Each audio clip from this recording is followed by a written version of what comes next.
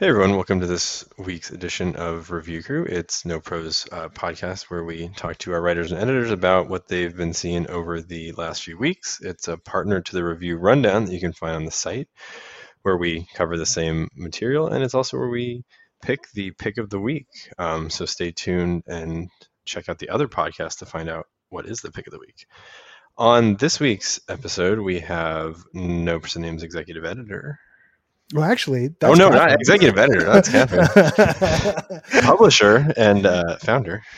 Yeah, you didn't say you get something better. I hope not. But I'm addled with a flu shot right now, so I don't know what I'm hearing. We're talking about tacos, right? That's what today is. Okay, good. I had some. Is that a Blazeball segue? No, I'm not. I'm not setting you up to talk about Blazeball, Kevin. I'm never setting you up to talk about Blazeball. Almost had him, Kevin. Almost had him. Should have just launched into it. Welcome to the running gag. Okay, that's me. Who else do you got? You can also hear our Chicago curator. Hi, everyone. It's Patrick McLean. And did you introduce yourself, Kevin? No, I'm the LA Review. I'm just hosting. I don't need to introduce myself. I'm the LA Reviews editor for No Proscenium, Kevin Gossett. Because nothing says podcast like three white guys who don't introduce themselves in order for you to track whose voice is whom. Just talking over each other and just going on about whatever pop culture thing that runs into their mind that second. It's a podcast. We're very different here. All right. We're going to kick it off with me today. I'm going to be talking about Deadbolt Mystery Society's Conspiracy Box. So Deadbolt Mystery Society, and Patrick, I think we'll give a little bit more color as we get into it. They produce a series of mystery boxes, kind of escape room in a box type things, and they actually previously did have an escape room where they sold some of these mystery boxes. So I worked on their conspiracy box actually with Patrick via this Discord. So conspiracy, you are a private investigator working for someone, a reporter, I believe. We're hired by the editor-in-chief of the Valley Falls Observer.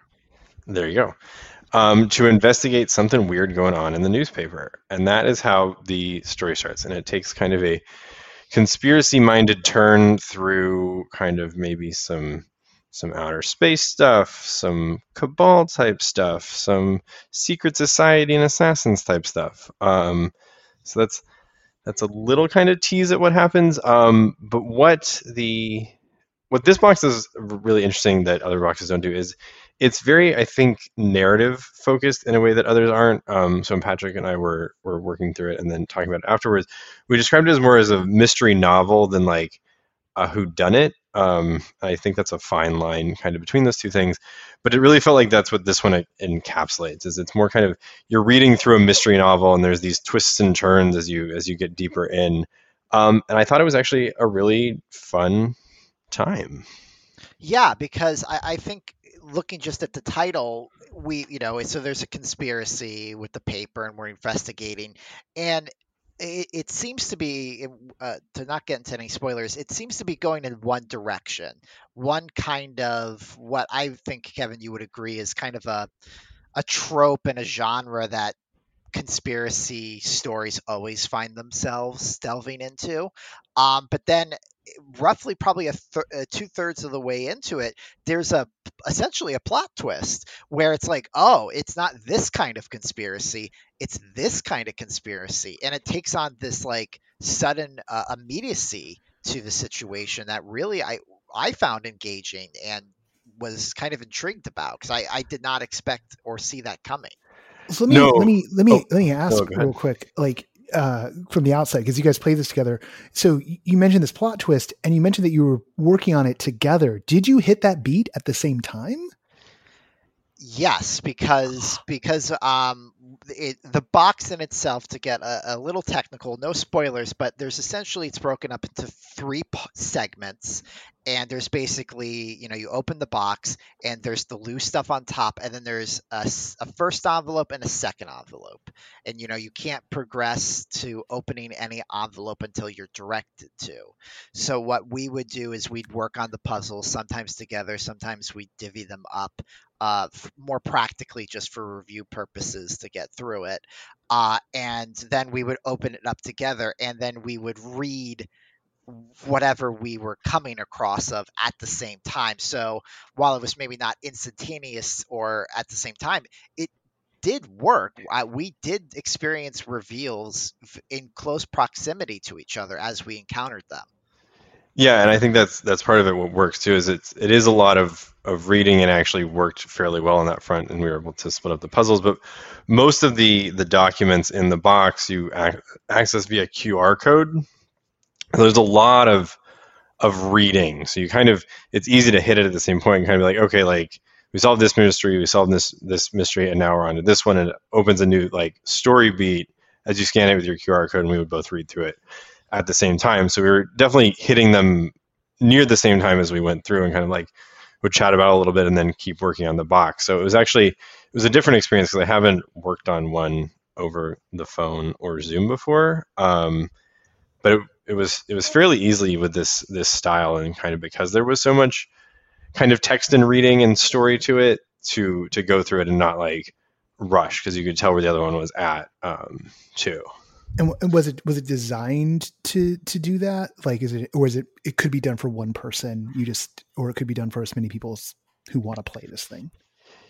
Yeah, it wasn't designed with that in mind. I think it was just, I think Patrick and I were both interested, and we were like, let's try it over Zoom. And I think we expected to have one box between us and kind of sharing that way. And they actually were kind enough to send us each one, which made it a little bit easier. I see. But they did say that they said in one of the emails, I do remember going, apparently during the pandemic, a lot of people who do enjoy these kind of experiences or escape room like events and boxes, multiple people in multiple households were buying the same box and using Zoom or a telephone or Discord or whatever to experience it together. Now, whether that was just enough for them to notice, or if that really is a trend at large, who's to say? But it did actually work really well. And one of the things I liked about it was that being in a household where I'm typically the only person who enjoys these boxed experiences, when I came across a puzzle I couldn't solve or I couldn't get my head around, it was really nice to just be like, hey, Kevin, I think this is what's going on with this puzzle on this page of the newspaper, but could you double check it for me, rather than relying on a hint system. So it really was kind of nice in that way, that this was the first box experience I've done in a long time where I took no hints or needed a slight push from like the website or the app to tell me what to do. Yeah, and I think this one really does serve that kind of style of working it too, because I think there were a couple of times we almost like traded puzzles. Like I think you got stuck on one, I got stuck on, and we just kind of swapped and worked our way through it that way. And again, this format makes it pretty easy to like figure out what you're working on and work on it even over a Zoom call. Obviously, it would work well in person too if it worked over Zoom. But yeah, I thought it was cool, and I think like Patrick said, those twists are fun. At this one we're talking about, really, it's kind of like, is it really going in this direction? And I was like, oh, okay, like this is actually more interesting, and like I'm glad they threw in like a pretty decent twist to kind of like keep people engaged as you head into like the latter part of the story for the box. And did you really not see the twist coming when it hit? Like, or I guess what I'm asking is, I mean, obviously twists are a thing in this genre, but like what it revealed itself to be, did it was it one of those things? Gosh, I'm trying to formulate this with my flu shot addled brain. Did it feel like completely out of left field? Did it feel like it wasn't around? Yeah. It wasn't like a hard turn or anything. It made sense kind of with the story they were telling. It just kind of brought it into a different track than it seemed like it was going, which I think the one it was going, like Patrick said, was kind of very tropey and well worn. So to kind of go in a different path, I think helped the whole experience rather than being like, oh, that was like a mind-blowing twist. It was just like, okay, this helps the story, and I think Gotcha. made it more interesting. Yeah, we stayed primarily, we built to one genre and stayed in it for quite a while, to the point where it was like, okay, this is the type of conspiracy we're dealing with. And it was just honestly a breath of fresh air that, while, like, I wouldn't say that the conspiracy it became was any more like mind blowing or original in any kind of large sense of it, but it was built in, like, we could look back and see how, oh, this is what's really going on. And it did very much breathe that energy into it, in the sense that, I'm like, oh well, if we're gonna do a trope, at least let's do one that hasn't been treaded over in movies and TVs and novels and all of that stuff time and time again. Word. And I think part of what makes it work too is it sets up these kind of characters that show up throughout it, kind of that you read about in the QR codes, and then kind of weave their way through the story, which helped it too in terms of like grounding a little bit, in terms of not just like, not everyone's just like a suspect here, but some of these people are just like part of it, and you quote unquote talk to them through like the cards almost. And they're definitely not like, they're good suspects in that sense. They're definitely a step above like Miss Scarlet, Colonel Mustard. Like, they are people. They're not caricatures. They are Right. people. Like, I can't maybe remember their name, but it's like, oh, that person is the one who has the wicked sense of humor in the newspaper office. That's the guy who's upset about the editor and stuff. Like, they all had motivation. They had all reasons to be in the story, even though they were just essentially on a card in our box. But I still knew who they were instantaneously, and it was just not, oh look, they're not all Knives Out characters. It's not like, oh, there's the rich nephew who doesn't know any better, there's the entitled brother who is unaware of his presence. Like, there was more to them all, which was nice. And that helps like wrap up the story too. I think when you find out kind of the person or group of people who are behind it by the end, that it makes sense because you've kind of followed them, and it's like you at least know like some of their motivations and kind of like understand like how that might have happened. And so yeah, it just made for a really engaging box, and I think not a better style than like the Hunt a Killer ones, but just kind of a different one if you're looking for like a different way to kind of approach these games in more of a novel format versus kind of a putting things on the murder board and running string everywhere type of thing. This is a little bit more focused and kind of like reading an interesting page turner. Yeah, and the puzzles I thought were all well balanced, and they all made sense why there were puzzles that we were encountering to a certain point. It's not like, oh look, like, here's just an obstacle for obstacle's sakes. They like did serve a purpose, both either narratively or intriguingly, to like kind of puzzle together and things like that. So I also just want to say really quick, something with the box itself. It's a very small box. I feel like something that I kind of have grown frustrated with a lot of these box experiences is that they're so big, and you open it up and it's like 3 sheets of paper and like some knickknacks, right? Where this is like, it's like a larger than an old I'm gonna date myself, a video cassette player box, like a VHS box. Like, it's but like, in a world where I think we need to be mindful about printing things and stuff like that, I did appreciate how compact it was and how small it was compared to, like, I would say like box one, where box one is a really great experience, but does that box need to be that big? Yeah, I did appreciate that, and it was nice to have everything kind of segmented out into like sections, like Patrick mentioned earlier. It was like, okay, we're kind of done this one, and maybe we'll come back to it at the very end, but you can kind of put that stuff away so it doesn't take up your whole desk or your table or whatever, and just keep it all nice and neat in the box. And it's something I feel like I could either reuse or gift to someone else to play this game as well.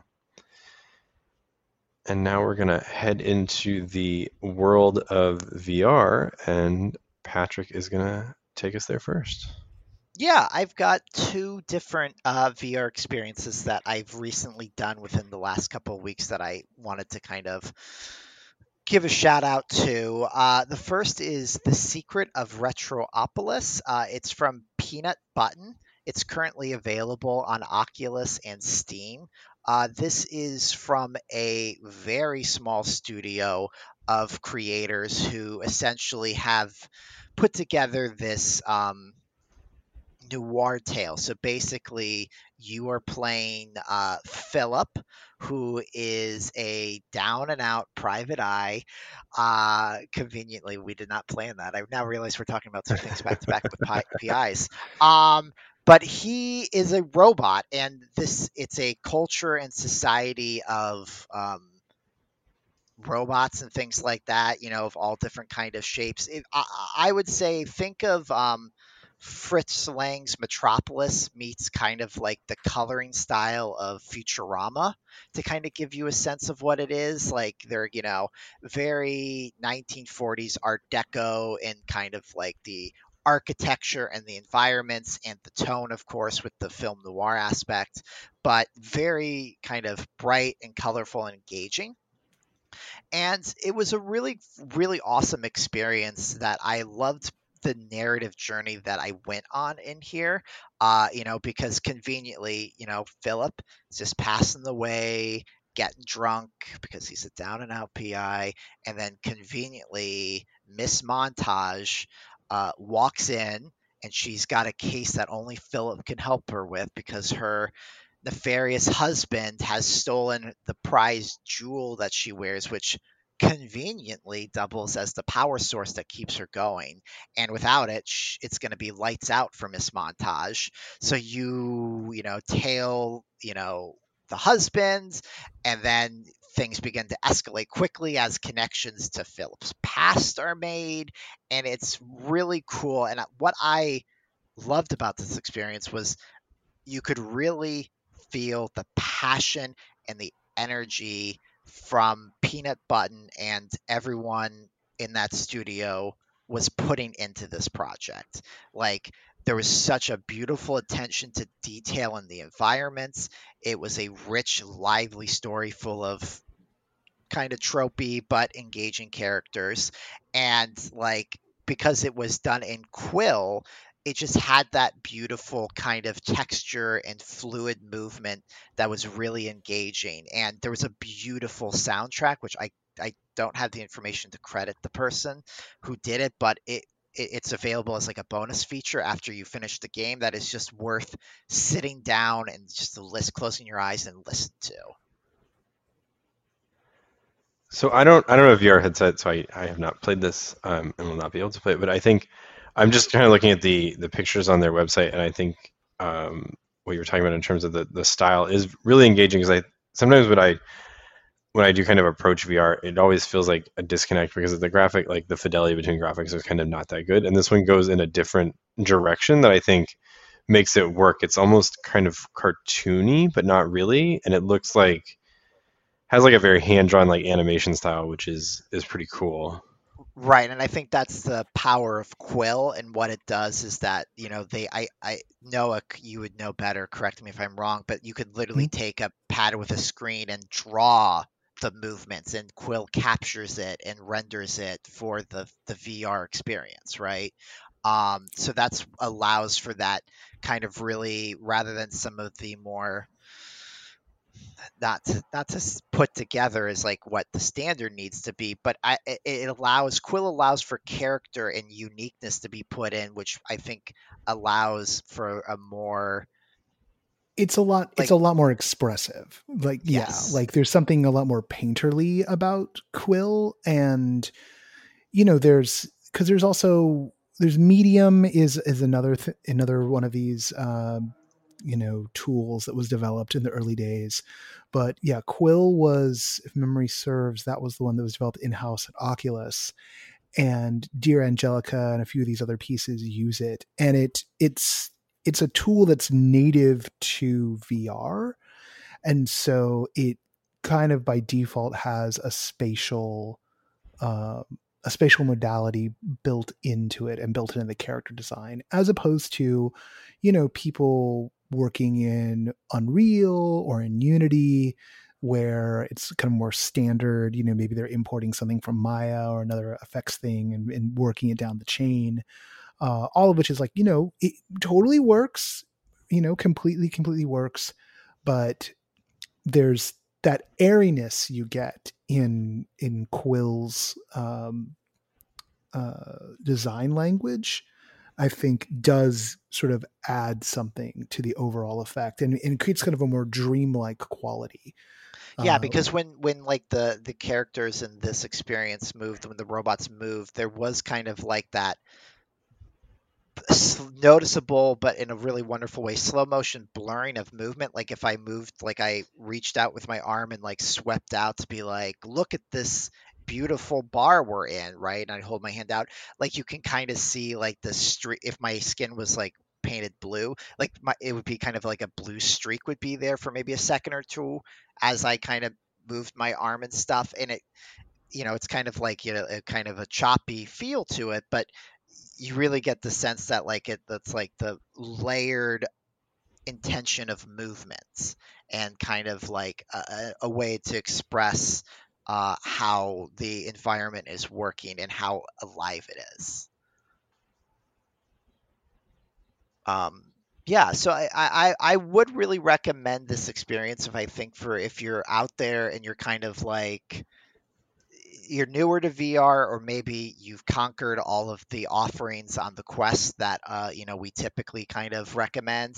It is really cool. I will say that it was a little inaccessible in the mystery part of it. There's two times where you need to essentially piece together some environmental stuff to solve a puzzle, to maybe trick some guards to get past them to grab a briefcase, or you need to find a way to turn off the power to some electric fences. And I did spend a little bit of time clicking around, like trying to just be like, what do I do next? Part of it was I was a little lost narratively, and there was not a lot of help in the sense of what to do. But part of it was also because of Quill, everything was just like had such rich texture to it, and it was so alive. So like in many ways, I discovered what happened typically. I was passing over small, minute objects or points of interaction because everything in Retropolis was textured and alive and was worth just stopping and admiring, that I'm like, oh, I didn't realize I needed to grab that cigarette that was just slightly burning in the ashtray. I just thought that was just a beautiful attention to detail and some wonderful set dressing. So but for, once again, as I said, for a newer studio doing some cool stuff and really putting it all out there in their energy, there's problems, there's a few hiccups, but in the grand scheme of things, it was a wonderful case and mystery to solve, and I can't wait to see what trouble Philip gets into next. Additionally, I'll just keep on rambling on, I guess. I also, speaking of mysteries, I recently had the pleasure of doing I Expect You to Die 2, The Spy and the Liar from Shill Games. This is, for those longtime followers of No Proscenium, this was a game that I think collectively a lot of the staff who have VR headsets just absolutely loved. The first game, that is. Essentially, you are part of a spy organization who is trying to foil the evil Zaraxis organization at every turn because they want world domination, because they're just evil people. And it's up to you as the agent to get in there and try to stop whatever thing it is. Maybe like it's just learn what the next step of Zaraxis plans is and things like that. Or maybe it is to literally defuse the bomb before it explodes. But what the gameplay and what's really kind of cool about I Expect You to Die, the series at large, is you're seated the entire time, and that's built into the narrative. So there's 6 missions in the second game. Each one of them, you are sitting in real life, but then you, the agent in the game, are sitting intentionally as well. One has you up in the rafters backstage before a play is about to open. Another is you're in a wine cellar, sitting next to the glasses and things like that. And then my favorite set piece was when you're in a plane, a private jet by yourself, and you're just sitting in that beautiful chair and you hit the button and the food cart comes by. But this game is called I Expect You to Die for a reason, because nearly every other point of interaction can cause you to die. Sometimes it's as simple as, oh, look, the food cart came by. I'm going to have this delicious death by chocolate cake. You take a bite, guess what? It's poisoned. You die. Sometimes it's very James Bond elaborate. You're trying to unlock a desk and you pull open the drawer, but you see that a wire snaps, and then suddenly there's a laser that's warming up that's about to hit you in the head. And if you're not able to do quick thinking, boom, you die. So this game really, once again, beautifully accidentally, is an escape room experience in that way. Is that you're sitting there, you have to interact with different objects and engage with them and puzzle out a solution, whether it's just, trying to not die, or whether it's trying to solve something to save the world. So with that dying element, is it like intended you kind of like figure out the puzzles that way? Like you walk into the traps and say, okay, I know not to do that. Now, did you do Escape from the Assassin Artist with us? Yes, yeah. So it's definitely that same thing, Kevin, where you are expected to die because that is how you learn things. Sometimes it's really simple, like there's some optional things you can always do, but like in one instance, I was trying to break into the someone's desk, right? And I have my little, light in my mouth. I got the little pen light in my mouth, and I'm looking, and I open up the desk, and there's a drawer, and it's stuck a little. So I give it a good yank. It's booby trapped. The cord snaps. A grenade falls out with the pin pulled, and I blow up.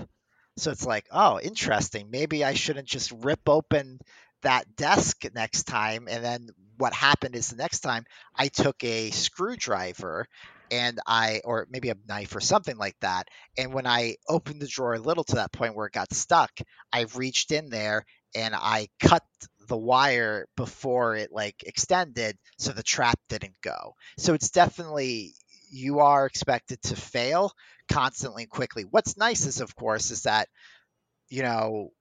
you might be like, okay, well, so you might need to take a second to figure out how to solve what comes next. But it does all come there, and it is all very, like everything is within reach. Everything you need is there, and it is very clear. Is there compared to, oh, sorry. Is there a diegetic reason? Is there a story reason why you keep dying and redoing it? Are you a new person each time, or is it just haha, game over, try again? Like, is there context for your ability to keep on trying? A little bit of both, because in the end of the first game, you play as a character who does die. But then it seems for sequel purposes, you did survive. So everyone in the narrative journey of I Expect You to Die 2 refers to you as the Phoenix. Like that's your agent handle name that everyone kind of comes to know you by. So it does seem to imply that people are aware that you're able to maybe seemingly die but overcome it. But I would say ultimately it is just a gameplay tactic. Oops, you died. And you just need to try it again. I gotta admit, I'm having not played either, and they're famous, and it's funny. It's like I never managed to get to do everything. I think I even like own one of them thanks to one of the big libraries I acquired at one point through like Humble or something. And I gotta admit, like it's a little disappointing to hear that there isn't a narrative excuse for your resurrection. Like that's something I really love in, say, Hades, right? The roguelike action game that, the not so sleeper hit of 2020. that was just so great that, ultimately you're going to die, but, you're an immortal god. So you just wake up in the gutter and pull yourself back out of it and like go again. And everyone's like, yep, here you go again. And that took something which was that, this sounds almost like a VR roguelike but I guess, do you acquire anything over the course of these games that kind of affect your build, or is it just your knowledge alone? Your knowledge that you, the player, are gaining knowledge. And one could then say your character, you, the agent, have a level of expertise now that no other agent could possibly have. It's almost I more think that's stretching it. Dark Souls than like roguelike, where there's like, Dark Souls has like a light narrative like reason why you don't like fully die and come back and can keep trying. Is almost what it seems like. You just kind of enhance your skills rather than like trying out a new build every time you go through.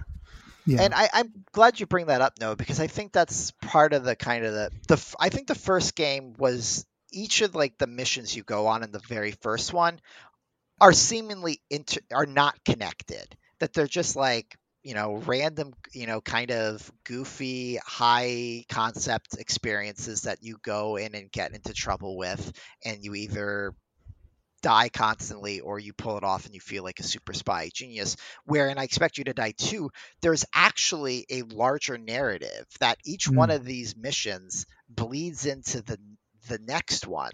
So in the first one, to your point, where it's like you just die and it's a video game, it was definitely more set up like that. It was just like the very first game was just, I think, 4 missions of kind of just goofy shenanigans, like, very kind of Archer meets like a Roger Moore James Bond and kind of the goofiness, which was fun and great. And this has definitely become more of like a Daniel Craig thing, where there's like a larger narrative and you kind of like feel like you're part of something. And that does it, you bringing that up, it did take away from the experience of dying, because I actually, of the 6 missions, I did 2 without dying at all. But then there were several where it's like, all right, I just keep hitting every stupid little trap and I can't figure out what to do. So I wonder if that's something maybe they could address later on. Well, it does. Yeah, it feels like maybe like they're trending in a certain direction, in terms of how they're contextualizing what's going on.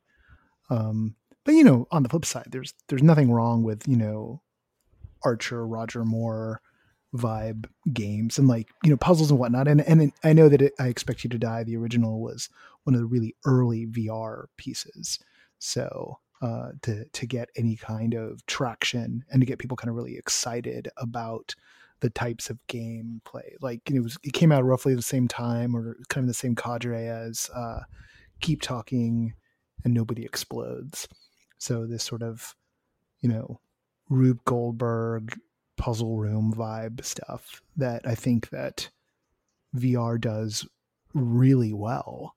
And because you're not limited to a physical set, there's definitely something to that kind of puzzle, the puzzle romantics inside VR that I just want to see more and more exploited.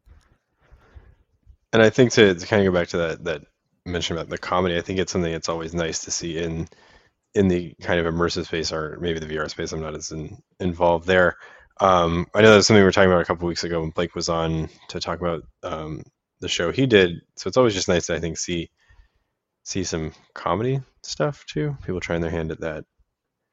Oh, yeah, and it surprisingly, for only an audience, like you're the only person there. Like I was generally in both games smiling my way through, compared to some other VR both experiences and just games I've played, where it's just like, all right, we're going through, we're doing the thing, that was great, whatever. There really is an effort to make the most of the genre and make the most of this Rube Goldberg puzzle experience, for sure, and poke fun at it too, because as I said, like the food cart on the private jet, there's a menu, so you can see like there's 4 different options and you can read the menu, and the menu is very witty. and it is very clear that most everything has a bent to it that will kill you somehow. So maybe that's the benefit of the sequel, is that, like, at this point, if you're showing up for the two, most likely you know what you're in for. And then maybe that's the strength that they're also maybe with this, is that, like, you know, he had fun last time doing this. It's the same thing, but we've learned a lot of lessons, and VR has changed, and we're ready to apply all that stuff, and it works.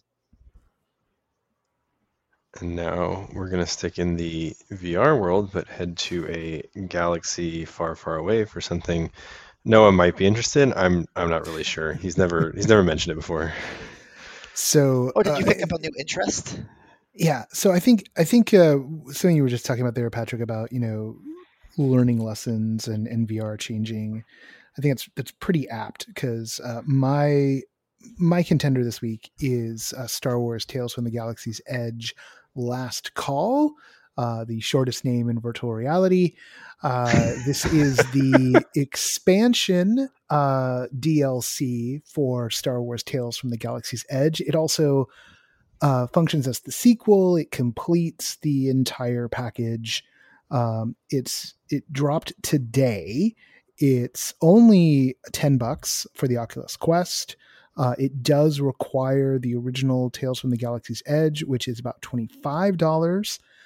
So the whole thing's about $35. And with this series, which a lot of us had intuited was going to be a trilogy, because Star Wars things tend to come in threes, and there were the original UI had things laid out in such a way that suggested there were going to be 2 additional episodes.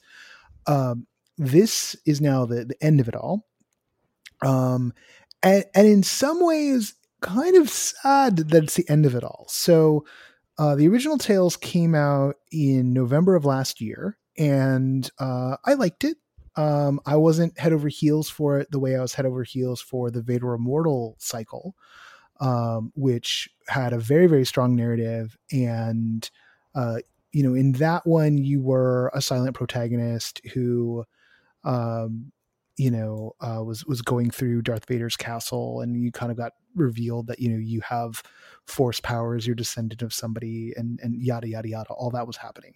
Kind of a classic Star Wars adventure with, not quite he was the chosen one, but a little close. This time, they were going for more of an anthology series vibe. And the mainline story, you played this nameless droid technician who, you had a bunch of gear on you. So you had an inventory pouch that could have all these things like secret remotes and thermal detonators and like widgets and gigas you could collect as collectibles and turn in for cash, which could then kind of get you mostly cosmetic upgrades and some extra remotes to like make combat easier.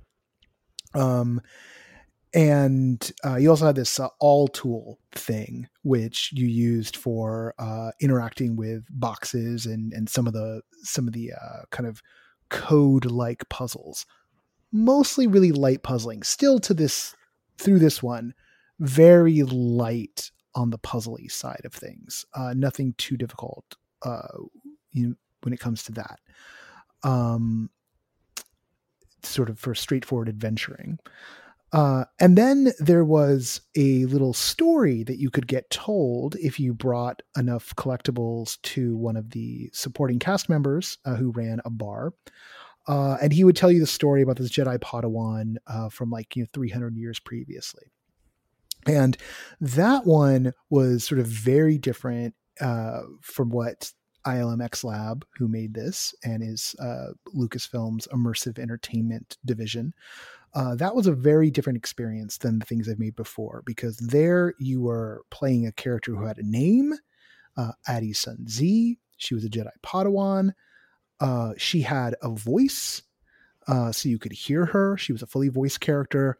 And whereas the droid technician and your character in Vader Immortal was, you mostly experienced your body as a pair of gloves. You saw your hands gloved up, so you could sort of project yourself into the role of this nameless figure. Here, because you're playing Addie, you saw her hands, and she's non-human. She's got these kind of long purple hands with like nails on them. So like, kind of what in D&D they call a demi-human. So she's one of the demi-human Star Wars races. But alien, like you're playing an alien. And it was really fascinating. And that was my favorite part of the original one, was this idea that you're embodying a character who's other than you. So for this one, I guess context, the reaction was pretty lukewarm when Tales came out. And just so everyone knows, like, we have in the podcast feed, if you're listening to this on the podcast, or for those of you who are like listening live, or there's a couple, we have an interview with the team in the podcast feed right now. There was a bonus episode we dropped today, and I did a review on the website. But the initial reaction was pretty lukewarm. It was $25. Some people were like, there's not enough material here. People always want more. There were, some complaints about the way the guns shot. There was complaints about the way the hover pack worked, in which the hover pack could just go up and down, and that was basically it. There was another axis of movement. And one of my things that I didn't make too much noise about at the time, but I think mentioned when I would talk to people about it, was that for being something that was set at the Galaxy's Edge theme park attraction, which is at Disneyland and Disney World, because that's where the Galaxy's Edge part of Tales from the Galaxy's Edge comes from. For being set there, it only lightly felt like you were there, because in the game you can go to you can go around to the wilds of Batuu, which you cannot do at the theme park because the theme park's in town, and you can go into the back room at Mubo's Droid Depot, which is a shop at Galaxy's Edge you can go to and buy things at.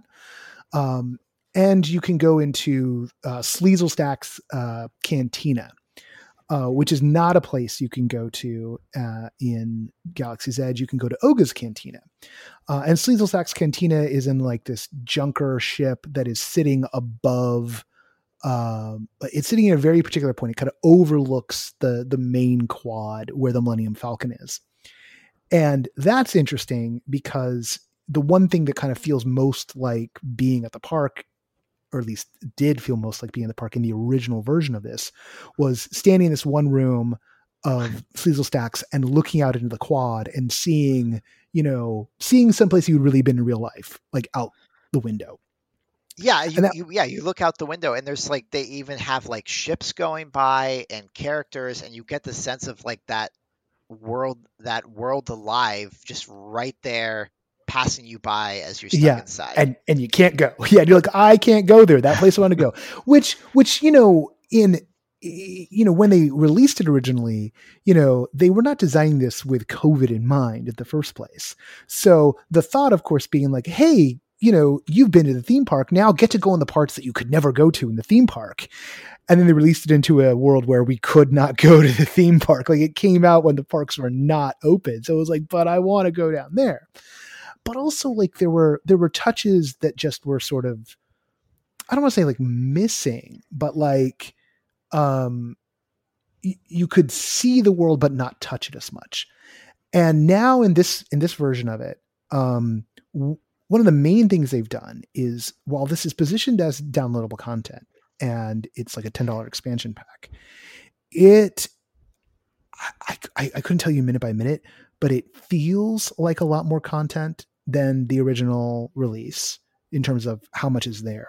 And they, in expansion pack form, they've woven it back into the original story. So the original story had, I want to say like 3 or 4 missions in this story arc where you're rescuing C-3PO and R2-D2. And then there was the Addie side story. And in this one, they add a couple of chapters of this story where you're looking for a relic that that Doc Ondar, the guy who owns the antiquities store in Blackstar Outpost, that he sent you to go get. And there's an IG-88 story that you can get told where you get to embody IG-88, the bounty hunter droid from Empire Strikes Back, whose like cousin IG-11 is the one who like protects Baby Yoda in The Mandalorian, which is now why IG-88 talks with a New Zealand accent. They found someone else from the Flight of the Conchords community to voice this character, which I think is really, really hilarious. And then there's another little story with Addie, who's now grown up, and you get a different set of sort of Jedi challenges. But and then there's a culminating story. Once you've done all that, you get a final chapter that introduces even more characters from Black Spire Outpost and sends you on an entirely different mission that really kind of builds into something kind of substantial and kind of adds to the mythology in a way. And for DLC, it just felt so substantial.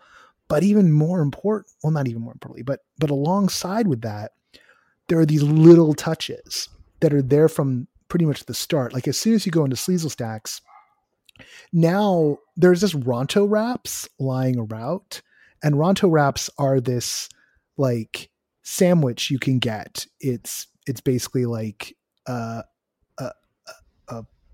hot dog in a flour tortilla with some slaw on it that you can get. It's like pita, man. Pita. Yeah. It's like a pita dog type thing, you know. But I don't know. It's a Ronto wrap. It's good, and you can get them at the theme park. And I haven't had one in a while. And like they're just sitting around Sleazel Stacks. And if you pick one up and you hold it and you pull it up to your mouth, your character will eat it. And if you've been injured, you'll get a little bit of health back for eating it. So they're like snacks.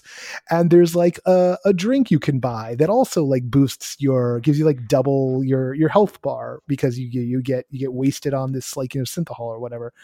And actually that one's I think it's like a tea. I don't think it's booze. And then there's like a kind of like a xylophone instrument. Yeah. This xylophone instrument that apparently there's something you can unlock where if you can figure out, if you learn the tune from this one thing you find, if you play it, you unlock an achievement. And so there's just these little things you can do that weren't there before that you can do kind of right from the jump.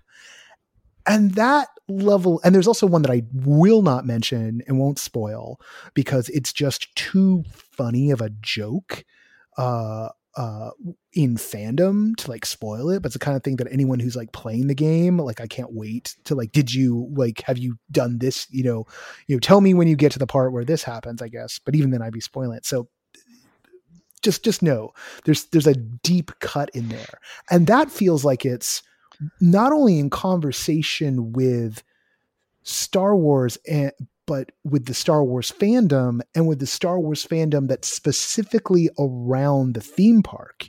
And if you're going to make a VR thing that's tied into the theme park version of your movie, then you kind of need to go that deep to really have it pay off.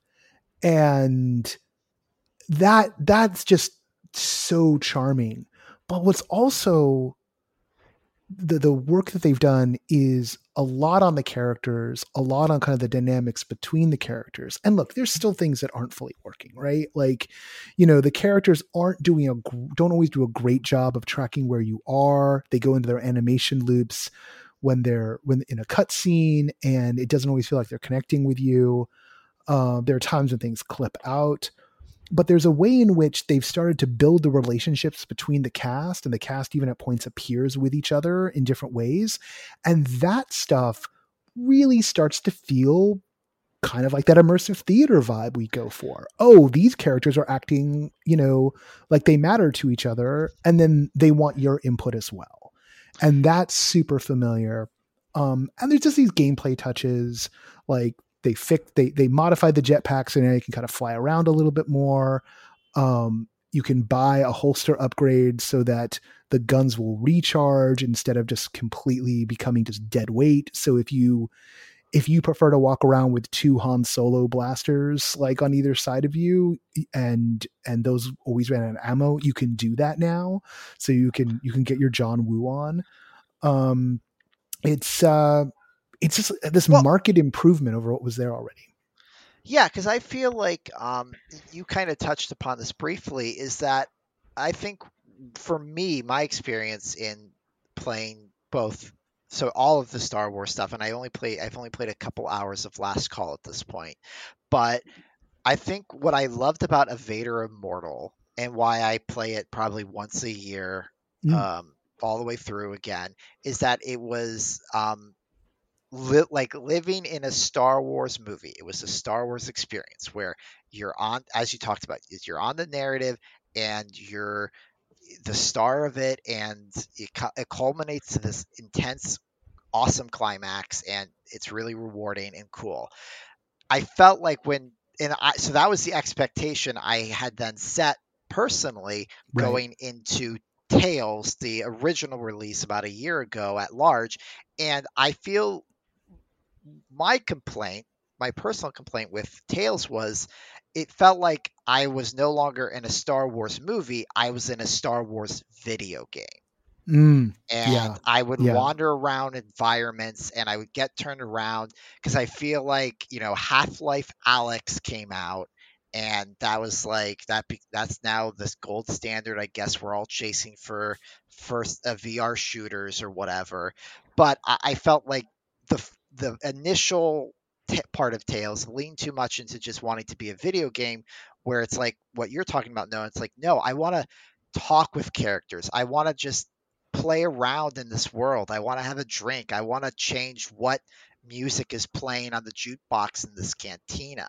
And from I've played maybe about 3-4 hours of Last Call, and you're absolutely right. Like they've I'm not sure if they've either pivoted away or toned down the video game aspects, and they've ratcheted up like the story and experience elements.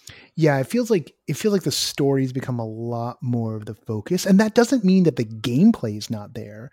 It's just that the Doc Ondar story is now more of an Indiana Jones adventure. You're solving tiny little puzzles and you're putting clues together and you're looking for a relic and you're scanning things and like you're pulling lots of levers, and there's still guys jumping out and shooting you, and you still got to like take a step back and like heal yourself up and all that good stuff. So like that game is still there. There's still that aspect of it that has it's sort of the dark forces aspect to it that's still in there, but they've rebalanced it a bit more so that the environments are a lot more interesting. Like you feel like you're exploring and discovering stuff.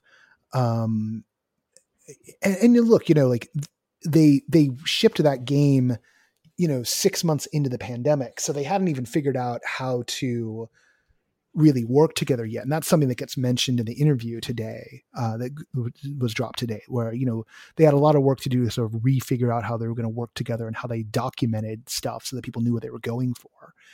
And whatever they did really seemed to work. And it's also interesting that, the IG-88 level is entirely different from everything else. Like the Addy level in this one is different from the Addy level that was before. The IG-88 level, like it doesn't even use the same verbs necessarily. Like you're kind of just more like waving your hands around and like auto locking on stuff. And it takes a minute. The interface is different. Like, the interface is different. It's like not attention to detail, but there's a different way into each of these stories now. Yes. Like the tonality and what you're how you're going to be engaging with the world at large and other characters is much clearer and much more distinct in each little segment you do. Yeah. Telegraphed really clearly. Kevin. Oh, with that kind of different format, does that I think you mentioned the tone, Patrick, but does it like make it really feel like you're playing, now you're Jedi, now you're a robot, now you're whoever? Does it it really kind of that comes through in that switching formats? Patrick, what do you think? Yes, because I did do the IG-88 level in its entirety, level segment. And you can die. I did I did self-destruct at one point because I self-destructed I early in that one. Yeah. you can't be doing it, but you do feel powerful. You do feel unstoppable. You literally feel like a killing machine. That like there's a reason why people are afraid of you, Well, and and I they think, also like and to a point, like characters react to you differently. Like there's a moment early on, spoiler, sorry, where like, you go up, into where you're going, and like a character sees you and just loses their shit. Right? Like starts running away in fear because you're an assassin droid. And like when one of you show up, that's like trouble. And that's a great moment because it also, when I talk about immersive theater and about like how we like bring a participant in, I often settle into the vocabulary of improv and of endowing a character. Like you endow someone with qualities, and that's exactly what they're doing here. The other characters treat you a certain way, and because they treat you that way, you start to act that way. You respond to the way the world wants you to be. Like that's how you know what your role is, and your role is to be this unstoppable killing machine. And I definitely died a lot of times in that one, but I never felt like I was an unstoppable killing machine. I just felt like Noah was doing the role badly. That was the interesting thing, I think, for me. Like that was my psychological. It's like, oh, I'm playing this wrong, and I got to figure out what it is I'm supposed to do. Not a good killing droid, man. you're just not a good computer. You need to get a new software upgrade like me, and then just walk around and be like organic life. Pew pew pew pew pew.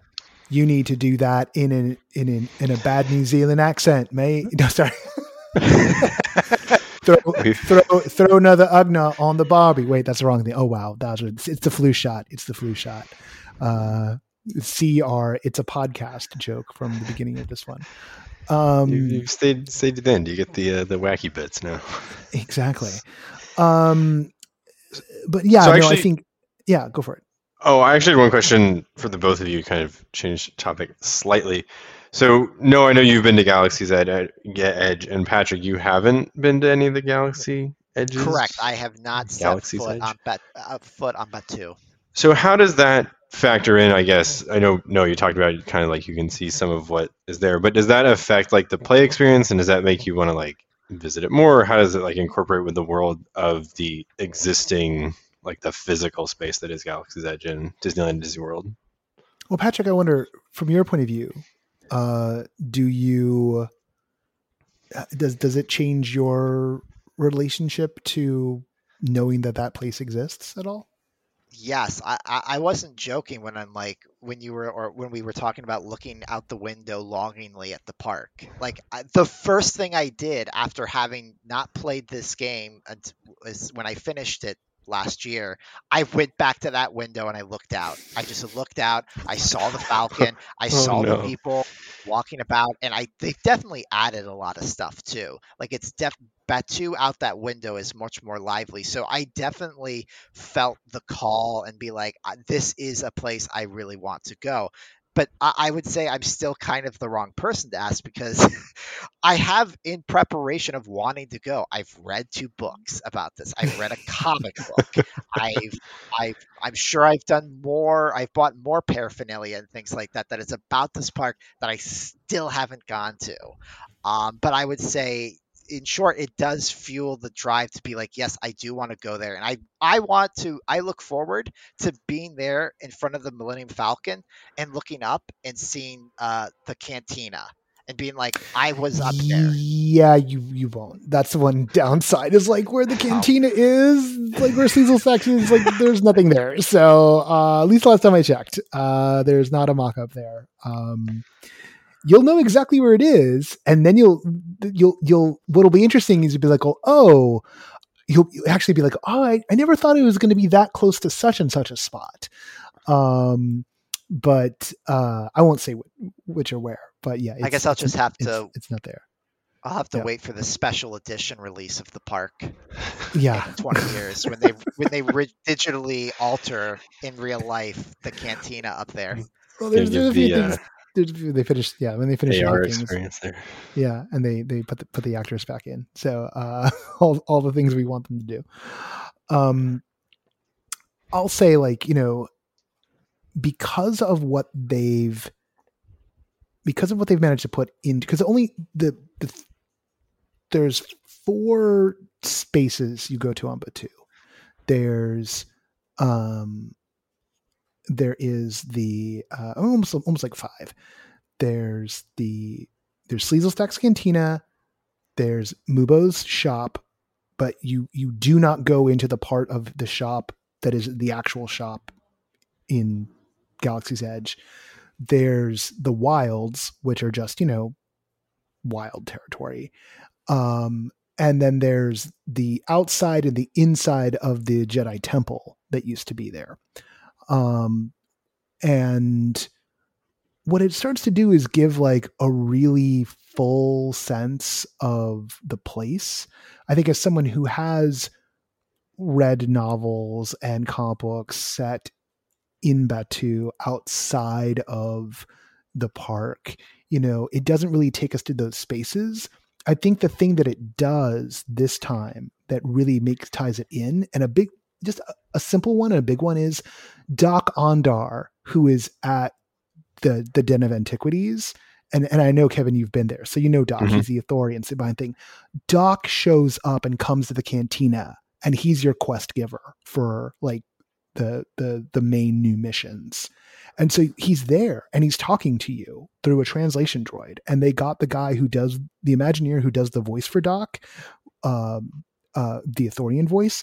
They got him to do the voice and do the translator droid voice. So here's his real voice, but mechanical, or his English speaking voice, and that's Ithorian, right?